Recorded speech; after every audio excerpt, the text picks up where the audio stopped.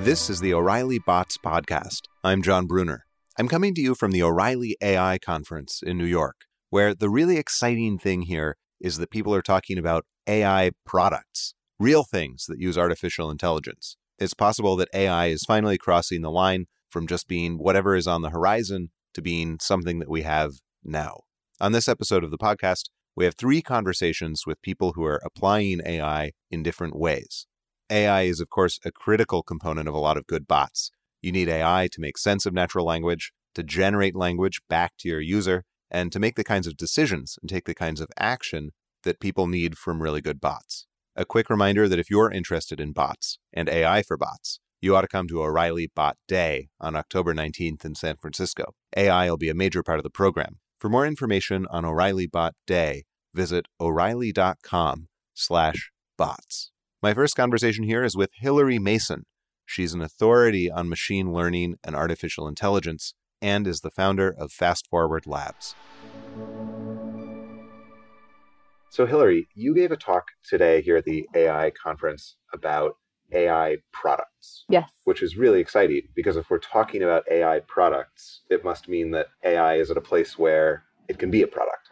I think that's where we are today, finally. And that's why there's so much enthusiasm and hype around AI at the moment. So is AI yet something that we talk about as being like a real product, or does AI always just mean kind of whatever is next in computing? Yeah, so I started my talk by really trying to hone in on a useful definition of AI for the purposes of the product discussion, because anytime you have a bunch of people in a room right now and they say the word AI, they all mean different things by it, right? And we're in a really tough place where it's had a definition as a subfield of computer science, and it still has that meaning. And technically, AI has become this umbrella now over a variety of different techniques, things, that I would still call machine learning techniques. Some of them quite simple, some of them quite complex. But the real reason we're talking about it is because it is actually possible to build around it. Though I do still love that quote, that AI is whatever a computer cannot do today. Right. So in your talk, you mentioned a couple of places where we have something that's arguably AI, and it's already in a product. Things like, in Google image search, a lot of really sophisticated image recognition tools. That is my favorite AI product today. Yeah, but do people think of that as an AI product, or is it just kind of like a little add-on? Well, I would argue that the reason it is such a good AI product is that the AI piece is in the background. And what you notice is that it has these amazing search capabilities where you can say, show me photos of Hilary in Arizona with a tree. And it can actually find that, which is much more the way we think about searching our photos than the way that most tools to date have been able to provide us with those search capabilities. So that's why I think that if we're going to talk about AI products, that's the ideal sort of form of the product, one in which it gives us a capability that would have seemed like magic even 5 years ago. And yet that capability is not nearly as interesting as the fact that the app is actually useful. Right. If you think back to something like, the emergence of Google in the late 90s as like the greatest, search experience, it came about in an era when searching the web required like a carefully constructed string of like capital and, capital or, capital not, or paging your way through a Yahoo, manually curated list of websites. That's right. Or even a book, like the whole internet catalog. Right. Yeah, and look up the pointer and type it into your computer. I always started with the arts, leisure, and lifestyle section on Yahoo, and then music under that, and then so it seems like a lot of these things kind of take off when they improve that one increment that takes away a lot of the mental overhead that's required of a user, so that you're not sort of constructing a search query that requires an understanding of the underlying system. Yeah. You're just kind of typing something sort of natural. I love that you phrased it that way, because I think the real potential of these products is to eliminate cognitive drudgery. And both the kind that we engage in because of our tools, like I'll admit I'd be happy if I never had to structure another SQL join Yeah, again. yeah. In the way we used to have to write these very specialized queries for older search engines, and even using, specialized syntax. To things that, we do as human beings that could possibly be automated with no loss to us. And by that, I mean things like trying to arrange a time and place for dinner, which might involve a dozen emails. Yep. So another really good point that you made in your talk here at the AI conference was that the first applications of AI are things that you're describing, basically. Things where you can replace a human, maybe a human you're paying. In the case of making a reservation with your friends, that's something your assistant might do. Or it's some other human function, something that's kind of an annoying thing that we all have to do, looking up directions to something, for instance. Sure. And then the next generation of AI products are going to be sort of products that don't exist in our current context yet because they've never been practical things for computers to do. So any idea of kind of like what some interesting next generation AI products might be? Sure. So, when we think about this sort of product development process, it's always easier to get people to build something that will save them money, right? So that's why you end up with a lot of these things being applied to solve problems that are already solved today by like pure human labor. And hopefully those things are applied to make those people more effective so they can spend their time perhaps doing something else. But we worked on this summarization prototype, which I also mentioned in the talk, that lets you sort of take an article and extract sentences from the article. And it works on texts of arbitrary length, meaning that you can take a book and extract a sample of sentences and paragraphs that sort of summarize the content of the book. They contain the same information that is contained in the entire book. So that's fine. I can now go from reading a book, which might take me 8 hours, to reading 2 pages, 20 pages, a arbitrary, shortening of that. So that's something I already pay to do with my time, but I can do it much more effectively. What I'm really interested in are things like now I can read every business book published last year, which I could not possibly pay for with my time. I don't have that much time in my life. And now I have that capability, with some caveats. Right. So it's applications like that I think are pretty exciting. There's some really interesting things that just fascinate me where people are generating content with AI, with especially sort of neural networks, things like, Deep Dream from Google, where they're starting with random noise and then kind of, finding the gradients and moving each pixel to a place where it starts to look like a dog. Or there's this extraordinary article that I'll link to in the show notes for this, where someone has managed to compose classical music using recurrent neural networks. So he took a giant archive of MIDI files and used them to train the network, and then created new content, new sort of pieces of classical music out of it. You start with a chord, and then you predict what the next chord will be from that one. The results are really fascinating. It's kind of a view of what our new kind of AI written world might look like, because the pieces he's created with this neural network are identical to classical music in like superficial texture. So the arpeggios, the kind of like the way that melodies kind of sit on top of harmonies, the rhythms are all very convincing, sort of generic Mozart. But the underlying structure makes no sense. It goes all over the place. It wanders. It has no real sense of like the art underneath it. It sometimes gets stuck in like a local minimum, and it'll hit the same chord 30 times in a row, and then it'll bump itself out somehow.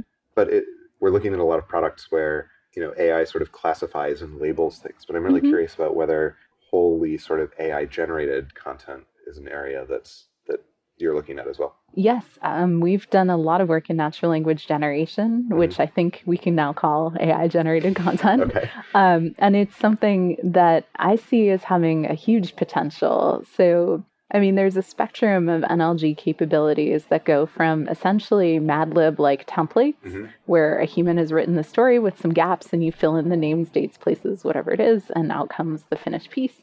all the way over to, abstractive, really more genuine neural network based language being assembled. And so there's a lot that's really exciting happening there. Most of the products in the market are primarily being used for business intelligence applications. So if you look at the media around language generation, a lot of it is sort of, reporters are being replaced by AIs. Right, and we know that's not true because these engines can only write articles that have been written before functionally. Right. These are things like narrative science, for instance. Yes, and automated insights. And there's a handful of companies in this space, all of whom have products that allow you to say, here's the structured data, here's the language that correlates with that data or that goes with that data. And let's output it from the system. We actually built an NLG system that writes real estate ads. And we had a little twist on it that's slightly different because we took tens of thousands of real estate listings. So structured data being like number of bedrooms, bathrooms, property size, price, location. And then the language being the advertisement itself. And so we trained up a model that built the templates, and then you could put in new structured data and it would use those generated templates to make the resulting text. So sort of a nice hybrid approach. And we learned a lot about real estate language in that we found that an apartment that was described as cozy was 400 square feet smaller than the average for that zip code here in New York City. But if it was described as large or grand or spacious, it was at the average or slightly below. Meaning that if real estate agents ever talk about size, it's a small property. You don't want to look at it probably. And are large apartments just not described as having any? They don't bother mentioning the size if it's a large place. The statistic speaks for itself in that case. Yeah. So this was an interesting side effect of the language generation project because now we're getting to sort of see the biases that real estate agents encode in the language they choose to use. Interesting. You can look back at the weights in your model between the sort of characteristics of the apartment and the words that come out. And you can see things like luxury properties tend to be described with more adjectives than non-luxury properties. There's lots of bizarreness there. I only bring that up because it's an interesting side effect of building the product. Right. You you wind up replicating the dishonesty of the humans who yes, I mean the stuff you're using to train. The biases in that data are expressed in the language that is eventually generated. Fascinating. Were you able to take the listings and test them in some way and then optimize the listings for, clickiness or interest in the listings? We did not. Ours was more of a demonstration, a prototype. We also applied it to restaurant reviews, by the way, because that's also highly structured data. So if you think of the top of the Yelp page for a restaurant, is it good for groups? Where's the location? What kind of cuisine is it? And there's plenty of narrative there that is in many cases quite florid and a lot of fun to play with. But we couldn't think of a non-spammy or malicious use for the generated content. So we ended up not actually building it. But ours was intended as a demonstration of technique, not as a finished product. And so no feedback here, though if you were to build this kind of product, that feedback loop would be absolutely necessary. Interesting. This is kind of, you can optimize the world given enough test cases and sort of a good sense of what the weights are that you're able to move around. Well, as long as you have structured data and the narrative, you can do this. But again, anything really creative is outside the bounds of what these systems can do right now. Anything with real artistic merit.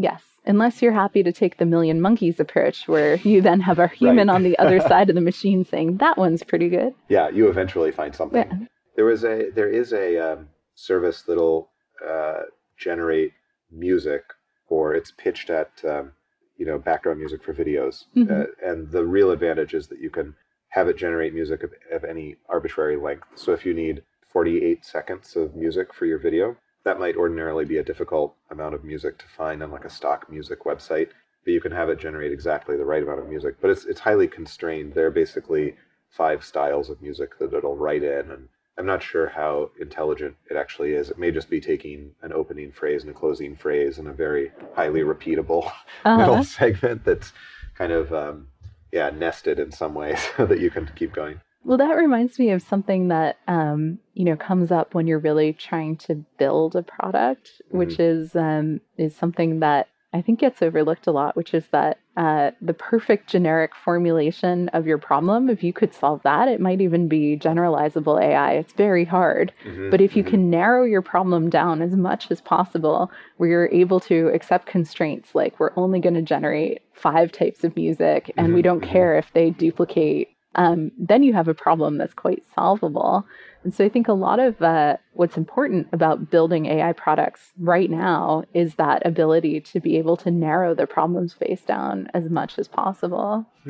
And that's also why we see things that pop up that won't do things like look at your email and recognize every kind of event you might go to, but will look at your email and recognize, sales meetings and travel. Yeah, and a meetup invitation. Exactly. Yeah. So it's that narrowed down problem space. So do you have advice for someone who might be kind of, running an internal research department and looking at some problem that they've been handed by, say, the marketing department, and they're working on some AI, and the edict is cook up some AI to address this problem? Is there do you have generalized advice for people who are kind of developing and implementing AI products?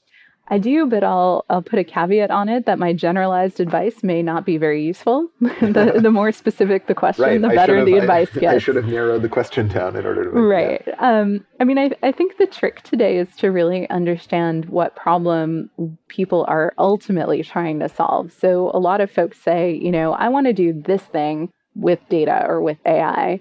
And it may not be the right question to ask. So really understanding what are the adjacent questions that might be, more valuable. And then figuring out, how do we narrow that down to something where we have a robust approach, we have data, we have some metric we can use to evaluate the success of our approach, all of those things. And then from there, having a plan for how you simplify, architect, and then operationalize the product once it actually is ready to be deployed into the real world. Awesome. Hilary, it's been a pleasure to have you on the program. It's always a lot of fun to talk to you too. Awesome. This is terrific. And if listeners want to find you online, where do they look? Look for me on Twitter at hmason or Hilary at fastforwardlabs.com. And fastforwardlabs.com has a lot of information about our work. Awesome. Hilary Mason, thanks so much. Thank you. Next up, we'll talk about human in the loop. This is another critical part of artificial intelligence. It's something a lot of people are interested in with bots, because bots can be a way to sort of augment human workers, people like customer service assistants or travel agents. I'm here now with Jimmy Smoot. He's the founder and CEO of Vesper, which is a sort of hybrid artificial intelligence and human assistant that helps executives with things like travel arrangements. Hey, Jimmy.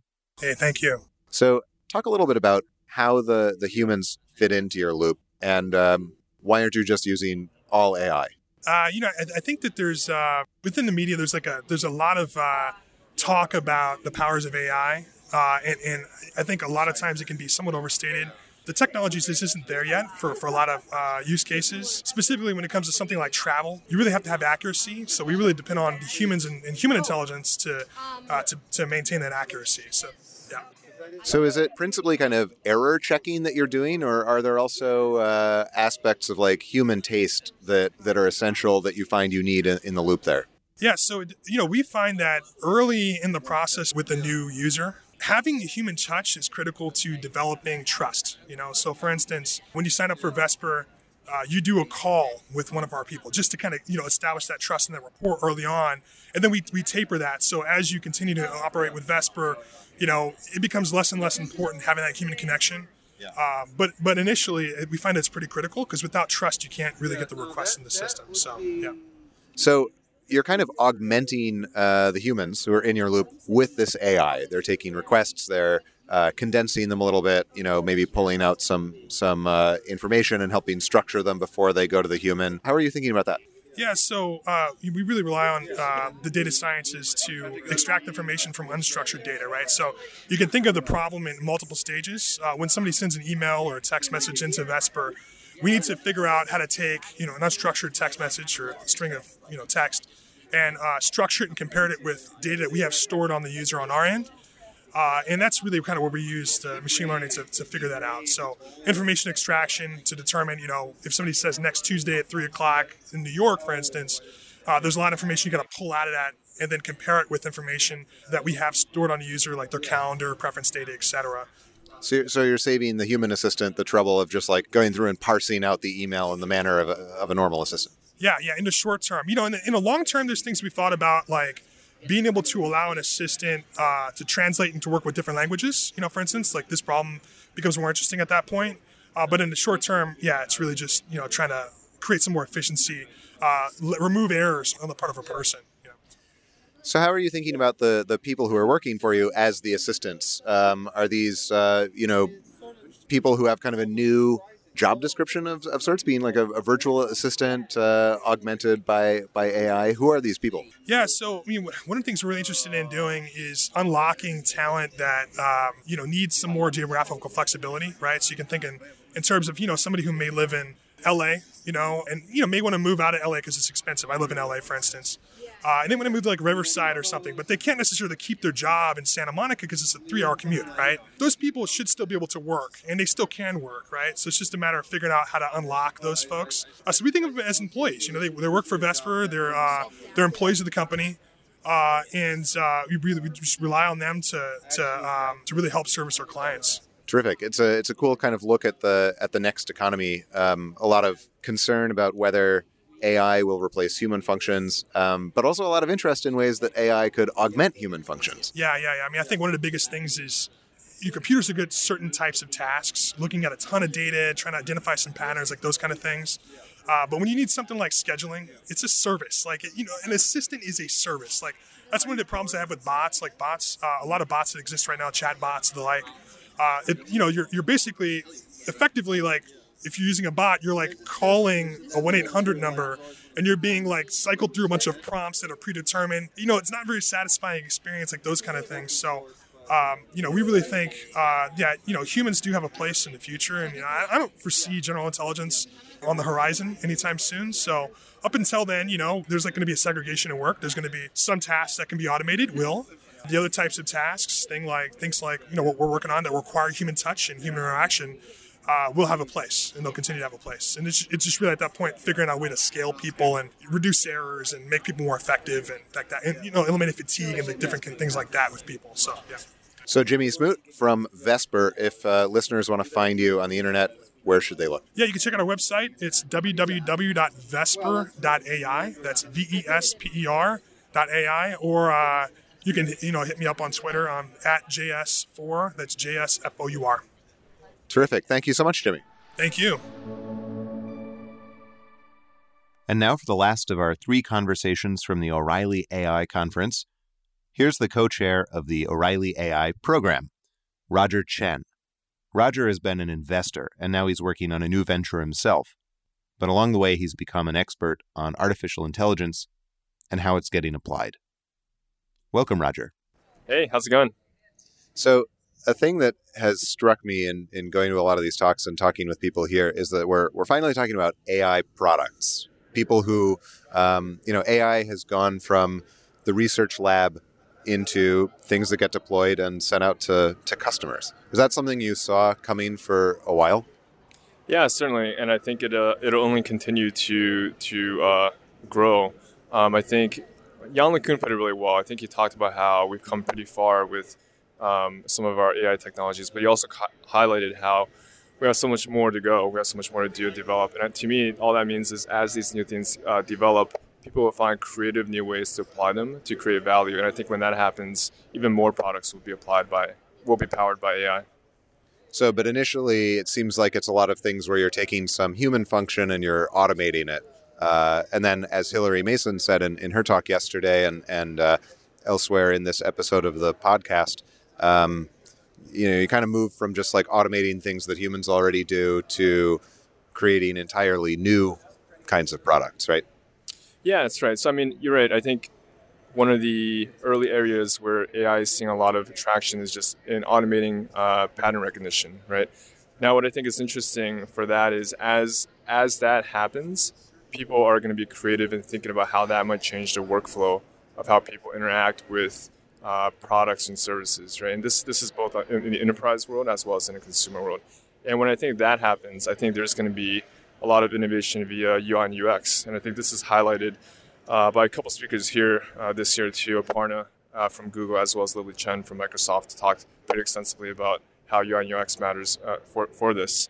And as people pay a little more attention to that and to design, I think we're going to see some long-lasting products come out of all this.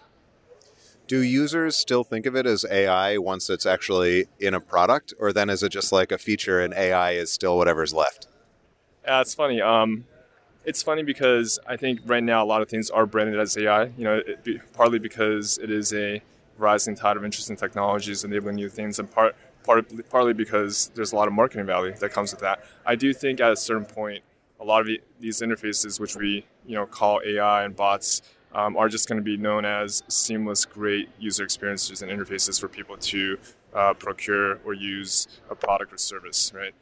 So I think it will die down a bit then. But then again, I think the notion of AI has always been a little bit of a moving puck.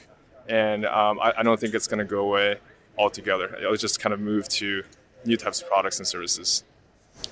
For a long time, people have been reluctant to call this era of machine learning AI because they talk about like broken promises in the past with AI or the AI winter that happened after the last time people started using the term AI.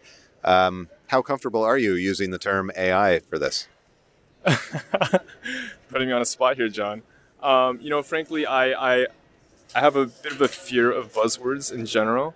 That being said, AI sort of is an over-encompassing term that describes, to me, this spectrum, this evolution of interesting technologies, including, what started off with originally more traditional machine learning methods to now deep learning to what's next, right? I'm sure plenty more. So I think it is a good kind of catch-all. And at the end of the day, part of my jadedness with the term comes from the fact that I come from the tech world. And the reality is, to the broader public, AI is definitely the most recognizable and appropriate name for some of these technologies. So, Roger, what is the origin of the AI conference then, as distinct from sort of big data and data science? Yeah, for me personally, this is just something I personally wish would have existed 2-3 years ago when I was learning more about the field. And I was going to events, industry events. I was an investor at the time. And those events are great, but they never got into any technical depth about how some of these things were done. Whereas you had also other events, great conferences like NIPS and so forth, amazing events, but they were overly technical for someone like me. They tended to be a little bit more academic and less industry focused. And I know my co-chair, Ben Lorica, the chief data scientist at O'Reilly Media, had been thinking about that gap while he was there for quite a while too. So we came together, got this thing started. And the mission here is to create a forum that's for practitioners, by practitioners, right? Having people who implement AI come and talk about how they do it, and have attendees who come and learn and are able to bring back a piece of information that they can actually act on, whether that's figuring out how to build an organization around this new technology practice, or figuring out the best library to implement a specific feature or product, right? And hopefully we've done that. Hopefully we're on our way to doing that. We're going to have more next year, and we're looking forward to having more people come. So is AI something that any company can go out and start thinking about and implementing, or is it still the province of really smart people in Silicon Valley and a handful of other places? It's an interesting question because I do think that the talent pool for understanding how to build and implement and productize AI technologies is rather small right now, still relatively small. That said, that talent pool is increasing and spilling into organizations that might never have had it before. And so now you're going to have more companies that are able to incorporate it. And furthermore, the ability to implement some of these technologies is getting easier. Just at this conference alone, we had Bonsai.ai reveal some of their platforms and tools for making it easier to program. So for those who aren't familiar, they're taking sort of a visual basic approach towards implementing deep learning. And I just came from a talk by Matt Zayler at Clarify, who talked about opening up a bunch of APIs to allow developers to use that for image recognition, object recognition applications, right? So suddenly, as you see more and more of those services pop up, you're going to have developers, right? Developers, not necessarily AI experts, who are able to build interesting applications. And developers certainly, expands the AI pool into a much larger talent pool, into a much larger set of companies that can build some interesting things. This conference, as well as kind of the modern idea of AI, grows in some way out of the big data movement and sort of data science, and this idea that every company over the last 5 or 7 years has built a data science operation in some way. Often it's in marketing or in operations or something. But this idea that you kind of instrument stuff and measure it and analyze it is widespread. Do you see AI as a function that companies will sort of build up at the management level, like data science, or is it something that'll be more at the product level? It's a nuanced question because I think the reality is a lot of the big decisions around incorporating AI technologies, especially for larger companies, comes from a top-down directive from executives. And part of that is because they see this sea change of activity of new products and new innovations, and they attribute that to AI. Now, that being said, often there isn't the in-house talent, and the executives themselves, of course, aren't going to implement some of these AI technologies. So then that ends up turning into a spree to acquire talent, right? And that, of course, comes in the form of acquiring companies, but also comes in the form of more traditional means like hiring as well, too. So it's a little bit of both. I think kind of this top-down directive from the executive teams, but to actually implement it, you have to bring that talent in-house. So that definitely comes from the bottom up. Terrific. Roger Chen, thanks so much for chatting. If listeners to the program want to find you online, where do they look? Go to @RGRChen on Twitter, although I don't tweet. Terrific. But you're at least on the messaging platform. Yeah. Yep. All right. Thanks so much, Roger. Thank you. Thank you, John. So there you have it. People are talking about real AI products, not just AI as something off in the future, but AI as something that can be developed into a marketable product today. If you're interested in AI, and especially AI for bots, come to O'Reilly Bot Day on October 19th. For more information on O'Reilly Bot Day, visit O'Reilly.com/bots. From New York at the O'Reilly AI Conference, I'm John Brunner.